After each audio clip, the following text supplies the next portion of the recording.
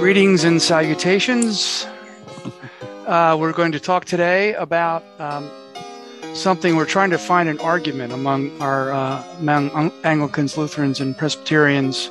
We've been way too kind, it seems. And so if we're so nice to each other, why aren't we in the same communion? Well, there are reasons for that, obviously.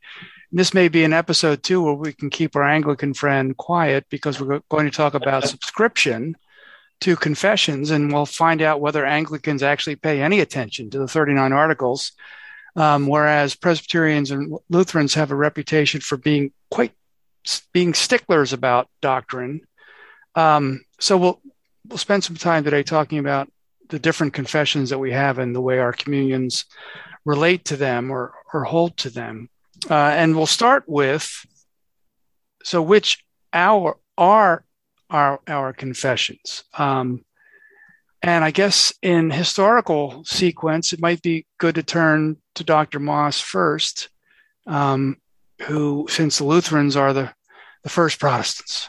Yeah, well, yeah, I mean, in I suppose in terms of historical sequence, maybe something like the Augsburg Confession would take chronological priority, although Luther's Small Catechism, for example, is written a year before that, and that makes its way into our confessional documents. But we do have one, our latest document is the Formula of Concord, which is 1570.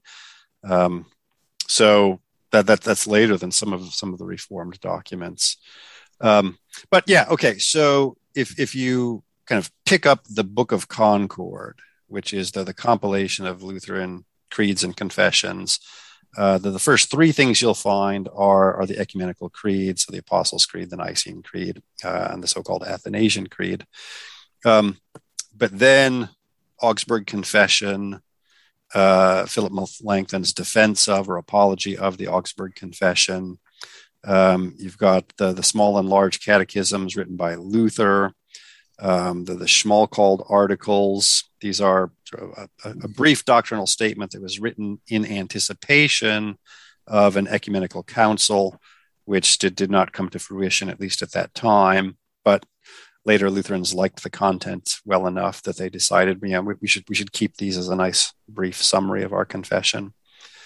The very oddly titled, for a Lutheran confession, Treatise on the Power and Primacy of the Pope, which ultimately comes out and says it's not what you Catholics think it is. But nonetheless, that's the title, the Treatise on the Power and Primacy of the Pope. And then finally, I mentioned the Formula of Concord, and we've actually got two versions of that.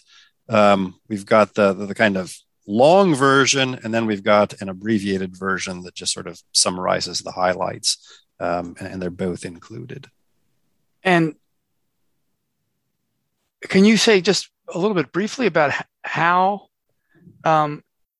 these became, say, constitutional, legal, authoritative? Yeah. What were there bodies along the way that decided this? Was there a faculty of theology a certain place? Was clergy in Wittenberg or? Right. Oh, yeah. So this is a really good question. So most of these kind of individual documents arise as reactions to particular circumstances. So the Augsburg Confession is written because the Emperor Charles V wants an account of what these Lutherans in his territory are teaching. In parts to decide whether or not he should suppress them or tolerate them. So this starts as a kind of political document, as much as a theological document. The Small and Large Catechisms, again, very practical concerns. Luther realizes that we've been Lutheran for almost a decade now, and half of you have no idea what Lutheranism is. So here's about 10 pages of summary. And then here's a slightly longer version that the parents and pastors can read as a means of explaining the shorter summary.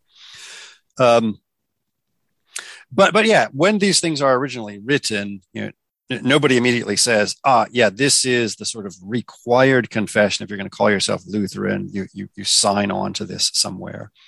That discussion in part happens through the middle of the 16th century, when various territories become Lutheran, and they ask themselves the question, what should our preachers be required to preach and teach? And so there is a kind of mix match of various documents.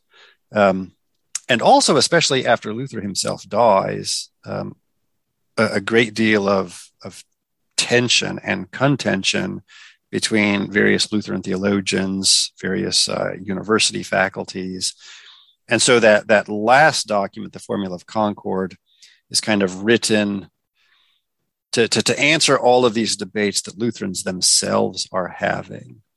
And when that is written, it's deemed kind of useful enough to make a sort of final decision of, what of these previous documents ought we to continue to read and consider as in some sense binding definitions of what it means to be Lutheran. And was that a church council that produced the Formula of Concord? Not exactly a church council, but it's a series of meetings between clergy, theology faculties, and I recall representatives of the various territorial princes. Yeah, I mean, that's one thing that is probably obvious, but may be worth repeating, and it will come up likely in other parts of this conversation. But you said, Corey, that these start as political documents. I mean, this is the some of them do. Nature of being a magisterial reformation. The church is having to make itself known, explain itself to magistrates. Otherwise, they're going to get fried, conceivably. Right. But even this is what we were talking about yesterday in our department meeting. Not that people who are listening to this outside of us need to know this, but Nicaea starts out as a political document. I mean, the very notion of Trinitarian orthodoxy comes from, yes, a church council, but it's called by the emperor. And in some ways, Christianity would not have Trinitarian orthodoxy without the state. So what's happening in the 16th century is something that the Protestants are also working in that same vein. Yeah, that's right. And the after effect then of the adoption of these confessions is that, territorial rulers feel it sort of incumbent upon them to, enforce these confessions in their territories. I mean, to greater and lesser degrees, right, which leads to its own conflicts. But there is a kind of understanding that this is a Lutheran territory. These are the Lutheran confessions. And, if someone needs to enforce those commitments, well, the temporal magistrate is really the only one who has the kind of coercive authority that might allow that. Yeah. So, Miles, why don't you go next, since you guys are very early as well? Yeah, I think so. The problem with being an American who is part of an Anglican province is that, of course, we are an offspring of a magisterial church, and so authority doesn't work the same way in, say, North America as it does in Great Britain when it comes to the churches. So the Anglican Church in North America confesses. So maybe the first thing to do is to say that the language that the province uses about its confessional documents from the Reformation is that they are received and not confessed. So they're received and not confessed. And this is one of the sort of ticks of an Episcopal church, which is basically that, right? Well, the church has pre-existed the Reformation. It's just being reformed. These are being received. And so we're not confessing anything different. So what the Anglican Church in North America says it confesses is the canonical books of the Old and New Testament, baptism and the Lord's Supper to be the only two sacraments, the historic episcopate, and the four, the three Catholic creeds, the Apostles' Creed, the Nicene Creed, and the Athanasian Creed. It affirms, doesn't confess. So all I've just mentioned is what it confesses. It affirms the four the four councils of the undivided church, and the language that uses is that it affirms the Christological clarifications of the fifth, sixth, and seventh councils in as far as they are agreeable to Holy Scriptures. So it affirms those councils. It confesses the previous stuff. It receives the Book of Common Prayer set forth by the Church of England in 1662, which, if we have time, we should come back to, because it is interesting that the only prayer book received is the 1662. And so that sort of means that all other prayer books are essentially viewed as kind of children of 62. It also receives, with the same authority of the prayer book, the ordinal that's attached to the prayer book. So how you use the prayer book is also as authoritative as the prayer book itself, if that makes any sense. And it also receives the 39 Articles of 1571 in the language that the province uses, in their literal and grammatical sense, as expressing the Anglican response to doctrinal issues at the time of the Reformation. So what's interesting is that the language is different than, say, I think Lutherans or the Reformed would use. I've wondered why. Is it just because the province is a bunch of squishes, or is it because of we're obviously we're an Episcopal church, so lay people really don't confess. The bishops do. So it's really the bishops who are doing the confessing in some senses. So that's the document, the kind of the documentary history of what Anglicans affirm, confess, and receive. And so the language is a little different. To the extent to which that language difference matters, I don't know. I would say it matters a lot. I think it would probably be better. It would be better for unity, actual unity, if we said we confessed, say, the articles. Because what you can do is, well, if you receive the articles, well, you don't really have to talk about them as much. And I get the feeling that the Reformed and Lutheran actually talk about their confessional documents quite a bit. In Scripture, the orders of worship, I think, are sort of oriented around the confessional documents in ways that, say, the Book of Common Prayer isn't oriented around the articles, and certainly modern Anglican worship isn't. So I know that's kind of a way of answering your question. Yeah. So when was the first edition of the articles? Of the Church of England? There's 42 of them originally. And that's what date, roughly? I think that's 1553. There's 42 of them. And in 58, they revised them down to 39. So it's the accession of Elizabeth that really is what gives you the 39 articles. The Marian Church of England is still trying to work those things out. Okay. So it's really not until the reign of Elizabeth that you have the 39 articles. But there weren't any before 53 then. They're not compiled before. Right. Huh. Well, they may put, do they have somewhere like a pseudo compilation in 1549? There's a pseudo prayer book that's put out in 1549, but the articles aren't attached to it. The articles are in all the prayer books. I mean, that's one of the things. In as much as the prayer book is received, the articles are too. You don't detach them. And modern Lutheranism, does it work that way? I know the Lutheran service book does it have the yeah.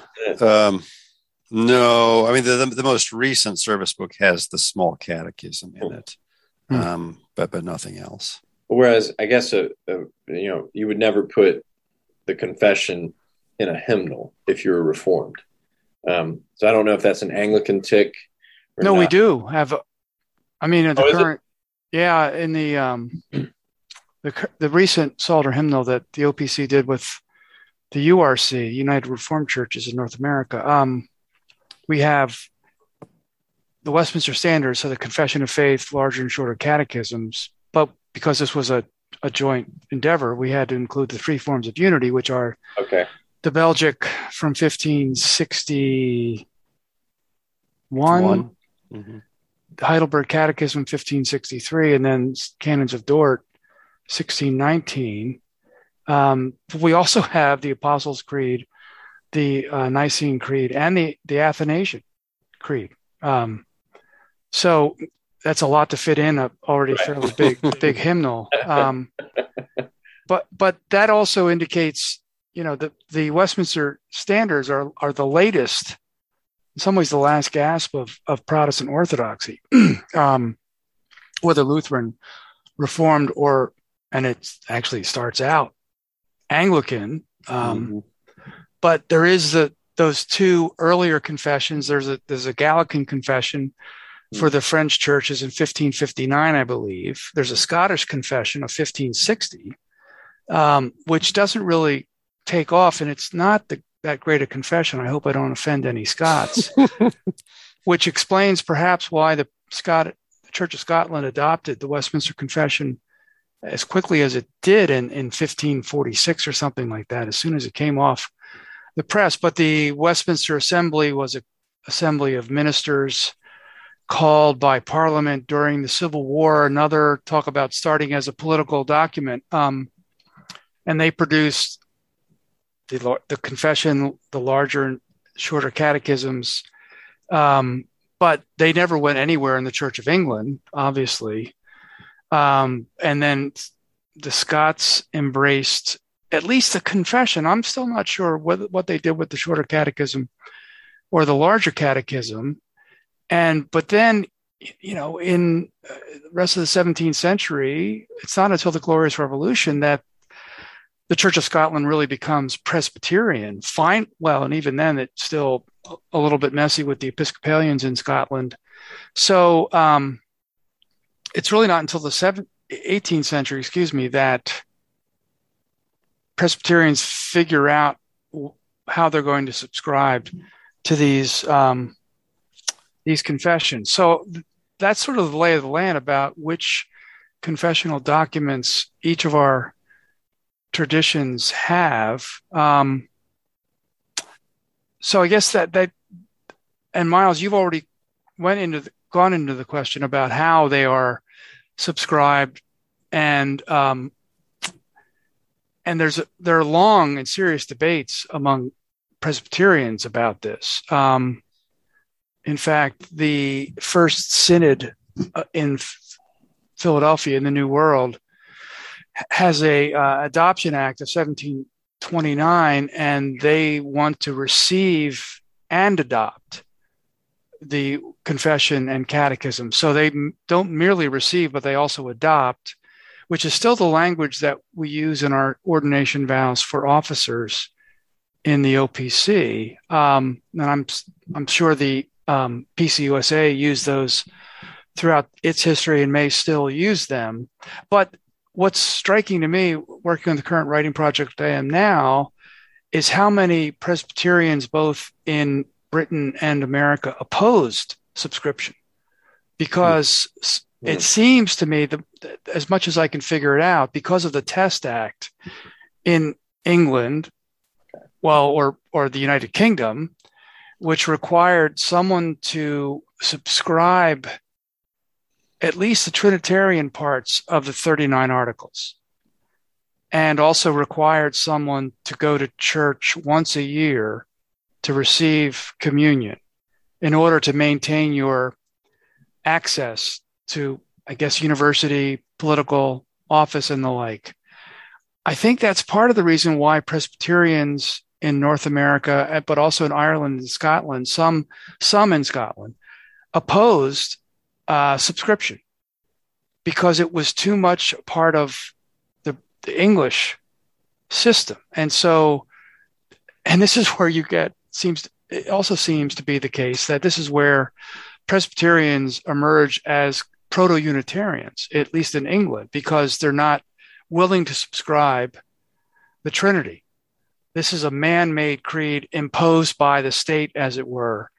And there are Baptists and Presbyterians who are pushing back against that in the 18th century. But even in America, there's a big debate at the Synod of 1729 about whether there should be any subscription. any adherence to creeds, because aren't these man-made, and isn't this a breach upon freedom of conscience? So I think it's the political climate still of the established church in England and to some degree in Scotland that is the backdrop for Presbyterian ambivalence about subscription. But what does that mean? Or are there similar sorts of dilemmas about subscription among Lutherans? Yes. I don't know if they have similar causes, although politics is part of it. So, for example, once you get to the tail end of the 16th century and the Formula of Concord is drafted, there are already territories, say the Scandinavian countries, that say, we've been Lutheran for a long time. We've been adhering to the Augsburg Confession, but we didn't really have a say in the drafting of this Formula of Concord. And we're not sure that we want to adopt that. And Denmark, the Danish Lutherans never do. And there is some kind of political maneuvering. For example, Queen Elizabeth in England is corresponding with the Danish king, very much discouraging him from adopting the Formula of Concord because she thinks that it's too explicitly Lutheran. It kind of closes the loopholes that might have been found in something like the Augsburg Confession, and thus would prevent a greater pan-European Protestant unity. And the Danes are largely persuaded by that. And then certainly when you come to the North American context, the Augsburg Confession, again, pretty much everyone agrees on that. Pretty much everyone is using something like the Small Catechism and to perhaps a lesser extent the Large Catechism. But it's going to be some time before these are actually accessible. The full Book of Concord is accessible to a large audience, by which time there's already kind of a Lutheran culture in the colonies and later in the States that isn't necessarily receptive to just a wholesale adoption of a quote unquote imported body of confessions. Is the phrase, whether in German or English, come up among Lutherans about man-made creeds? Is that a kind of an idea that makes any sense to Lutherans? Yeah, certainly it makes sense. Well, I guess more than that, is it one that people will use sometimes against too strict an adherence? Yeah. Certainly not in confessional Lutheran circles. There is, the phrase you'll hear repeated over and over again is the distinction between creeds and confessions on the one hand and scripture on the other hand. And there they don't use the German or the English, they use the Latin and refer to, scripture is the Norman Normans, the norming norm or the rule that sort of imposes itself. And the creeds and confessions are the normed norm, the Norma Normata. So, Parenthetically, just our pastor, he and I are teaching a course now on Presbyterianism, and he was using that. We were talking about Presbyterian doctrine and confessions on Sunday, and he actually employed that phrasing. Not to say that that's Presbyterian, but I think it's something that does show up in Reformed circles, and it's easy then for Presbyterians to use it. That the notion of norm, the norming norm, and et cetera. Yeah. And so there's definitely a kind of hierarchy, and then certainly a recognition that, the confessions can't claim any sort of divine direct inspiration or infallibility the way that scripture can. And so I think there would be, an acknowledgement that in that respect, sure, they're man-made, but I never hear that phrase being used as a kind of, in a sort of disparaging way. Certainly in mainline Lutheranism, but I don't hear it in confessional circles. So that you in our email exchanges before this recording, Cora, you brought up, do people receive or adopt or subscribe because this is what the Bible teaches, or insofar as this is what the Bible teaches? And there's Latin phrases behind that. And Scott Clark, who teaches theology, historical theology and theology at Westminster, California, he uses, because I think in the Reformed circles, this has been on the continent, that these have been debates as far as how to receive or use, appropriate the confessions. And I guess in the 19th century, there was much more of an effort to say we receive, adopt, or subscribe, depending on which verb, insofar as the Bible teaches this. Right. And then the conservatives were always much more on the side of this because the Bible teaches this. So do you want to say more about that, or how has that played out among Lutherans? Yeah, it has. And again, especially very much in the North American context. So in the Lutheran Church Missouri Synod, in the rite of ordination, the ordinand is specifically asked, do you confess, the unaltered Augsburg Confession, and then all of the other confessional documents. And the scripted response is, let me get this straight. Yes, I make these confessions my own because they are in accord with the Word of God. So that sort of, I accept these, I confess these because they are an accurate summary and exposition of what's found in Scripture, has historically been the norm. But certainly in the modern and North American context, most obviously in mainline Lutheranism, there's been a hesitancy and ultimately just a complete rejection of that language in favor of, well, sure, these confessions are mine. I agree with them insofar as they agree with Scripture, which implies there are probably some places in here that don't agree with Scripture, and I reserve the right to reject any of those tenets, without necessarily indicating which portions of the confessions might you object to. And I can see how they're kind of couching that as a kind of intellectual humility. Maybe our forebears got something wrong. We're not necessarily saying they did, but should we decide that they got something wrong, it's not in accord with Scripture, then of course we don't have to believe that. Can you trace some of this difference to pietism? I mean, I don't mean to blame pietists, but I guess my impression of the LCMS is that it's self-selecting enough that you don't have a lot of pietism in it, or if you do, they would keep quiet. But is the insofar as language something that may have emerged among people of a pietistic strain, or not? Is that just a cheap shot? Boy, that's a good question. To which I can't offer an answer. With any confidence. I mean, certainly that there is a kind of pietistic reaction to what might have been perceived as kind of hair splitting and literalism and dogmatism. So I mean, I could see an argument being made that pietism is just sort of reflexively opposed to what would be perceived as a rigid confessionalism. So might want to keep options open. But yeah, I don't immediately know if there's any genealogy. Yeah. So we've managed to keep Miles quiet, and we can maintain that by asking a follow-up. But this gets at difference. But no, seriously, Miles, you can. I do want to ask Miles a question. Oh no. Yeah. Well, so.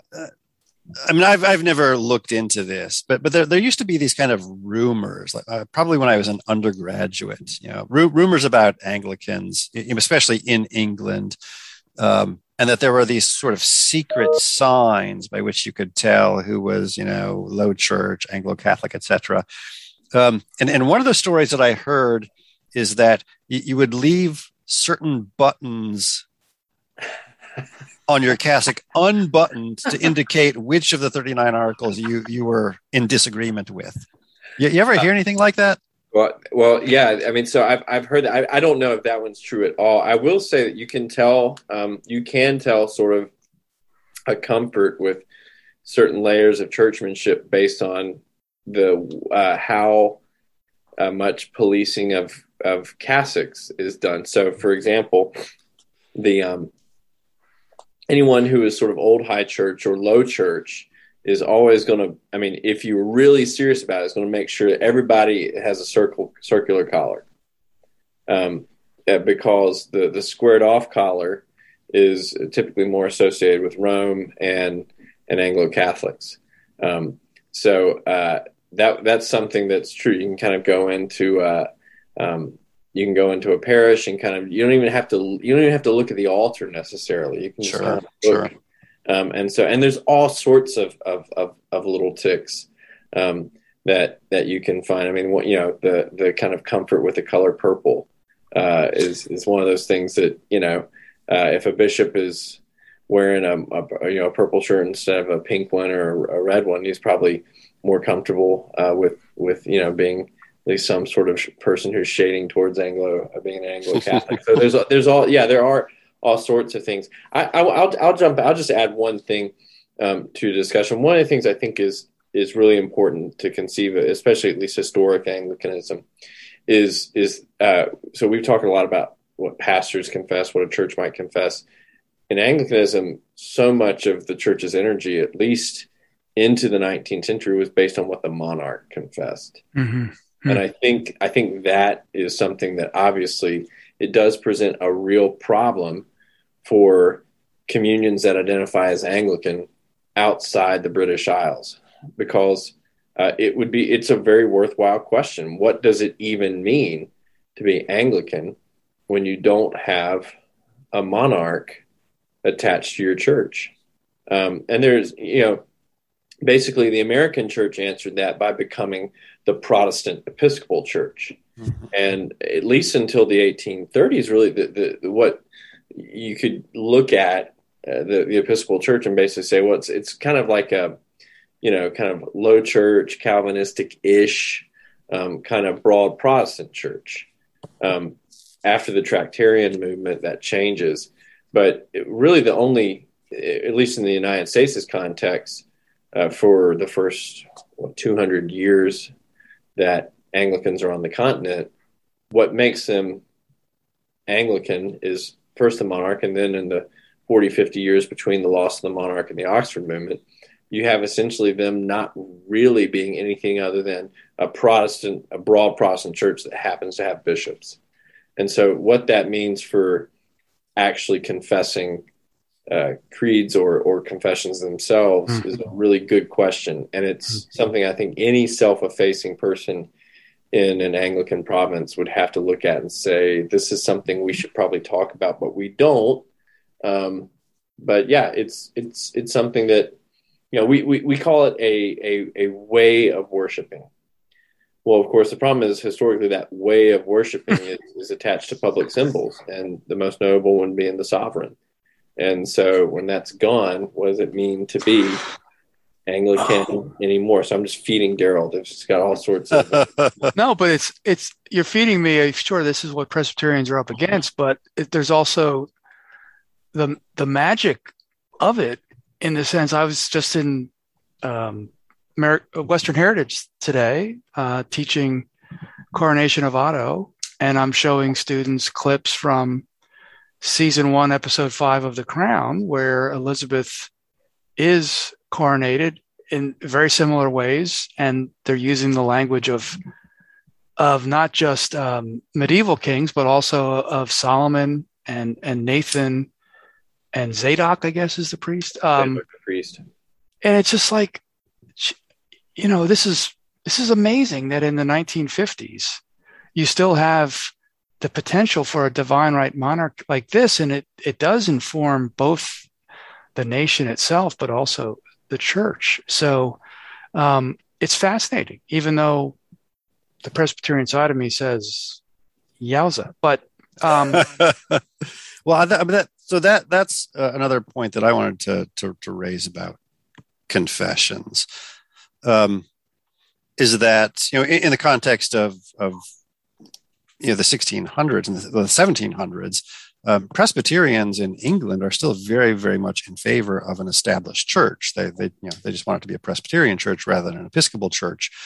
But in the American context, I think you're the one who first mentioned this to me, and I was not aware of it. There's a revision of Westminster with respect to magistrates, right?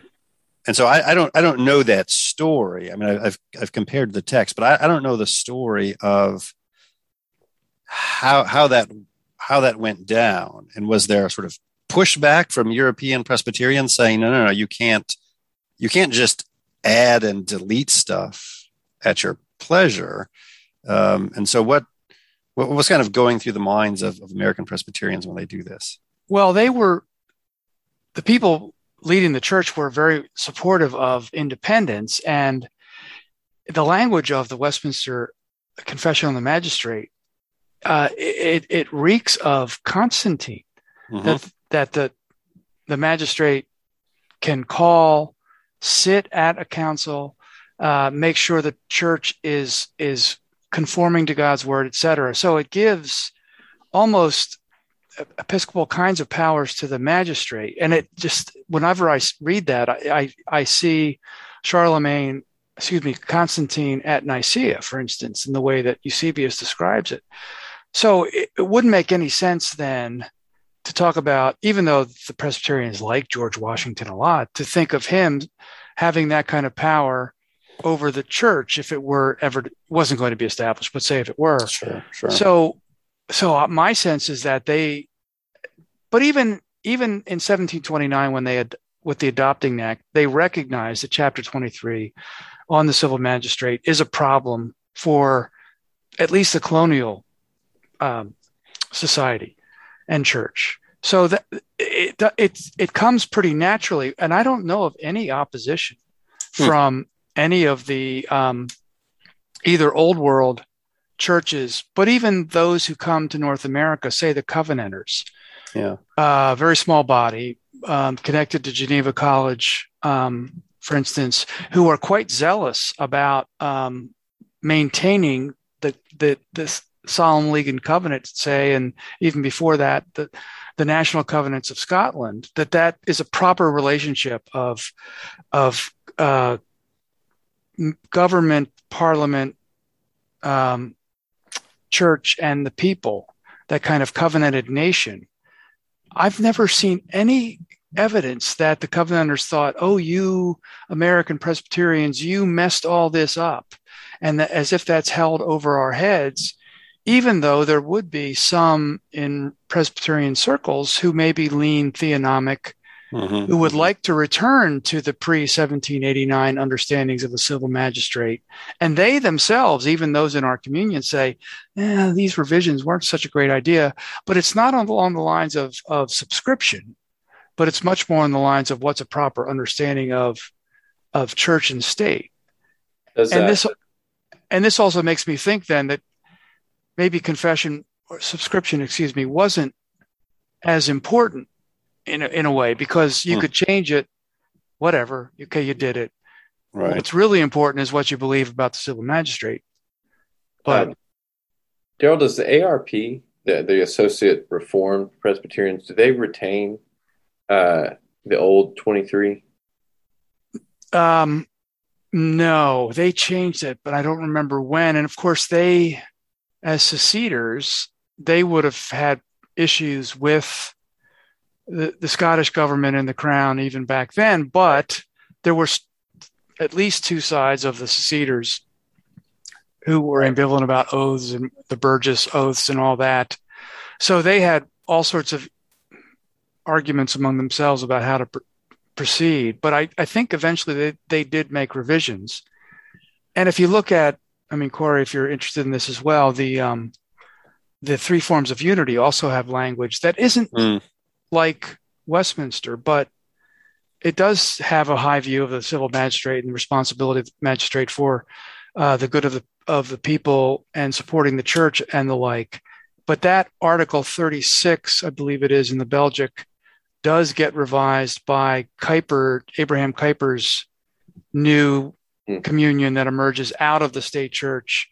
Again, because once you leave the state church behind, those articles no longer make sense. So there's another revision that did happen. Okay. But it sounds like Lutherans don't revise, and that's impossible. Well, yeah. I mean, they've tried, and this is why I find it fascinating because, well, I read that quip from the LCMS ordination vows that specifies, the unaltered Augsburg Confession, because since the Augsburg Confession was drafted by, largely by Philip Melanchthon with input from lots of others, he sort of felt some liberty to keep revising it over the years. And again, since no one had sort of said in 1530, this is now a binding confessional document on all Lutherans everywhere for all times, there was no real controversy about his kind of revising it. But when the sort of 1540 and 1542 versions do have some subtle but important changes to the language of the Lord's Supper, for example. And so by the end of the century, when they're deciding, okay, so which documents are confessional documents, the 1540 version is right out. Because it's too ambiguous. Well, John Calvin actually signs the 1540 edition of the Augsburg Confession, so kind of an honorary Lutheran. But then in the American context, Samuel Schmucker in the 1850s also kind of rewrites the Augsburg Confession in a way that he thinks is more suitable for an American context. And it doesn't actually have to do with magistrates, but again, it has to do with things like the Lord's Supper. And he thinks it's just too sectarian, too Lutheran, and we ought to be open to, reformed bodies. Princeton Seminary grad, no less, I think. Yeah. Well, and even his own sort of general synod, doesn't buy into it, so it doesn't go anywhere. And in fact, if it does anything, it sort of really prompts other Lutherans in America to take a renewed interest in the 16th century confessions. And I believe, I'd have to check my dates, but this might be one of the spurs to an actual compilation of an English translation of the Book of Concord, because there just hadn't been one yet. So that you don't hear many rumblings among LCMS folk for revision or even a new confession. One that's no. So I mean, the two closest things, there was an English translation put out maybe 20 years ago, 15 years ago. It caused a little bit of controversy just over a couple of matters of translation, whether they were the most accurate translations. And every now and again, there is some rumbling, not for a revision of the existing confessions, but maybe we do need to add something, because in the 16th century, nobody was talking about women's ordination, and nobody was talking about all of these issues that divide, even Lutheran churches today. So maybe we ought to, add something else. It never goes anywhere. But it keeps recurring. This may be an interesting kind of tie, at least between the three of us. There's the soteriological articulations of the 39 articles are more explicitly Calvinist, I think, than Lutheran. But that seems probably to be where they kind of hew to. In the middle of the 19th century, the Episcopal Church, a lot of Episcopal bishops had this argument where they basically said the way that the English articles work is that they're essentially the word was used as a consultation with the Confession of Augsburg. And that was Charles P. McIlvaine, who was actually a chaplain at West Point, and also the Bishop of Ohio. He said, look, basically, the reason we don't have to play this same confessional game that Lutherans and the Reformed do is confession is really about kind of where the highest authority is. And those other two Protestant groups have already kind of broken. They've stopped confessing what the Roman Church says, and they're starting confessing the scriptures again. And so all we're doing is kind of consulting with these two confessions about kind of which one we're most comfortable with. So the reason why our language isn't the same as theirs is because they've done this already, and we're just kind of doing the English version of what the continent has already sort of bricked. So confession in this context, as McIlvaine was explaining it, was really more of a track switch from Rome to what churches confess, and now it's scripture. And so we really don't have to confess anything new. We just have to consult with which parts of the Augsburg Confession, because this is going on in the 16th century. The Westminster's not there yet. We just have to consult with Augsburg to see kind of which part we think is best. But they've done the hard work already. So that's the reason why this Anglican language is a little different. So one last question. We should wrap up here soon. Do Lutherans require laity to subscribe in any sense? Presbyterians do not, but Reformed churches do. So if you become a member of a Christian Reformed, at least older, I'm not sure where they stand now, but the URC, I'm pretty sure these are confessional membership communions, which, takes it up a notch even beyond, say, that the strict Presbyterians are willing to go. And I admire that position. And it also maybe goes with the tradition in the Reformed churches of preaching the Heidelberg Catechism in the second service on Sunday. I mean, so so the laity is expected to adopt this, and also they get to hear it once a year preached. And kids, of course, are going to catechism classes. Sure. Yeah, no, so this is a good question. I can't remember if we've touched on this before. I think maybe we did when we were talking about polity and conventions and that kind of thing.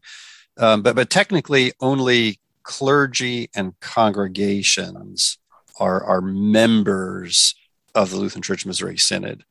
And the laity are members of a congregation, which is a member of Synod.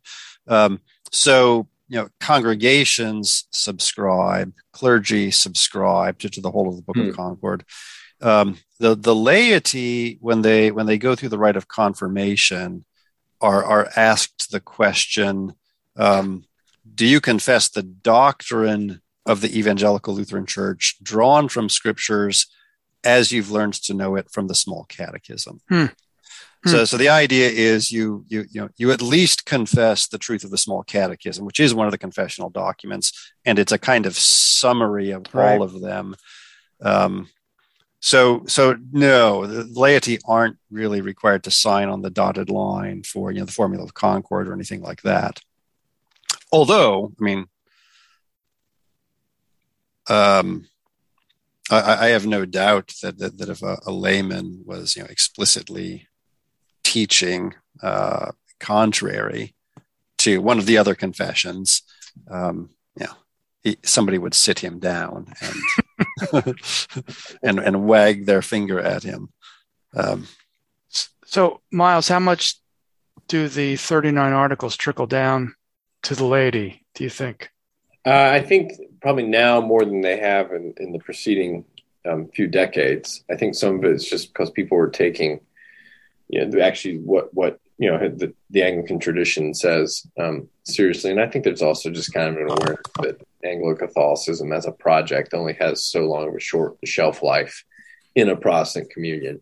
I think the big problem, if you wanted to talk about a weakness, would be that it's the bishops. So if you have a bishop who really is pushing the articles, you're going to hear about the articles, and your rector is sure going to hear about the articles. And if you have a bishop who's not, it won't. So I don't know if presbyteries work the same way, or if kind of different districts work the same way in the Lutheran Church. But it's very much sort of, the bishop determines a lot of how much the articles themselves get pushed into the identity of his given province, or his given diocese. Excuse me. I mean, for the OPC, not in any way to try to glom onto the history of Lutheranism in the 16th century. But our history, there's a similar point that the history of Lutheranism and the way the confessions and catechisms rolled out was part of the founding moment, as it were. And our history is bound up with debates about subscription in the 20s and 30s during the Presbyterian controversy, which means that we're sort of just hardwired to take subscription seriously. So I don't know of, in the PCA, the Presbyterian Church in America, you can have strict or loose subscription kinds of language, perhaps. But in the OPC, you just don't talk that way, because if you do, then you're not really OPC. So the history here shapes it. But it would be curious to see. I mean, we're coming up on our 100th anniversary in 1929, which is really surprisingly close. How long that goes on, I don't know. I mean, we don't have any members from the original group of ministers or anything like that, but there's still pretty substantial institutional memory that keeps at least some of these things in place. Yeah, I had no idea until I kind of raised this as a topic for discussion how great the Reformed literature on confessional subscription is. That was just completely off my radar. Yeah. So I was kind of surprised to see how robust the debate over that is and has been. Yeah. Well, we'll stop there. But thanks to anyone listening. Thanks, gentlemen, for joining. And this has been another fruitful conversation. We didn't really disagree as much as I would like. Because I would like to find out at some point, if we were to call a synod of our churches to think about a kind of church union, what would happen. But we can do that another time. But thanks for joining us, and we'll hope to do this again, Lord willing. All right. Thanks, guys. Take care, Daryl.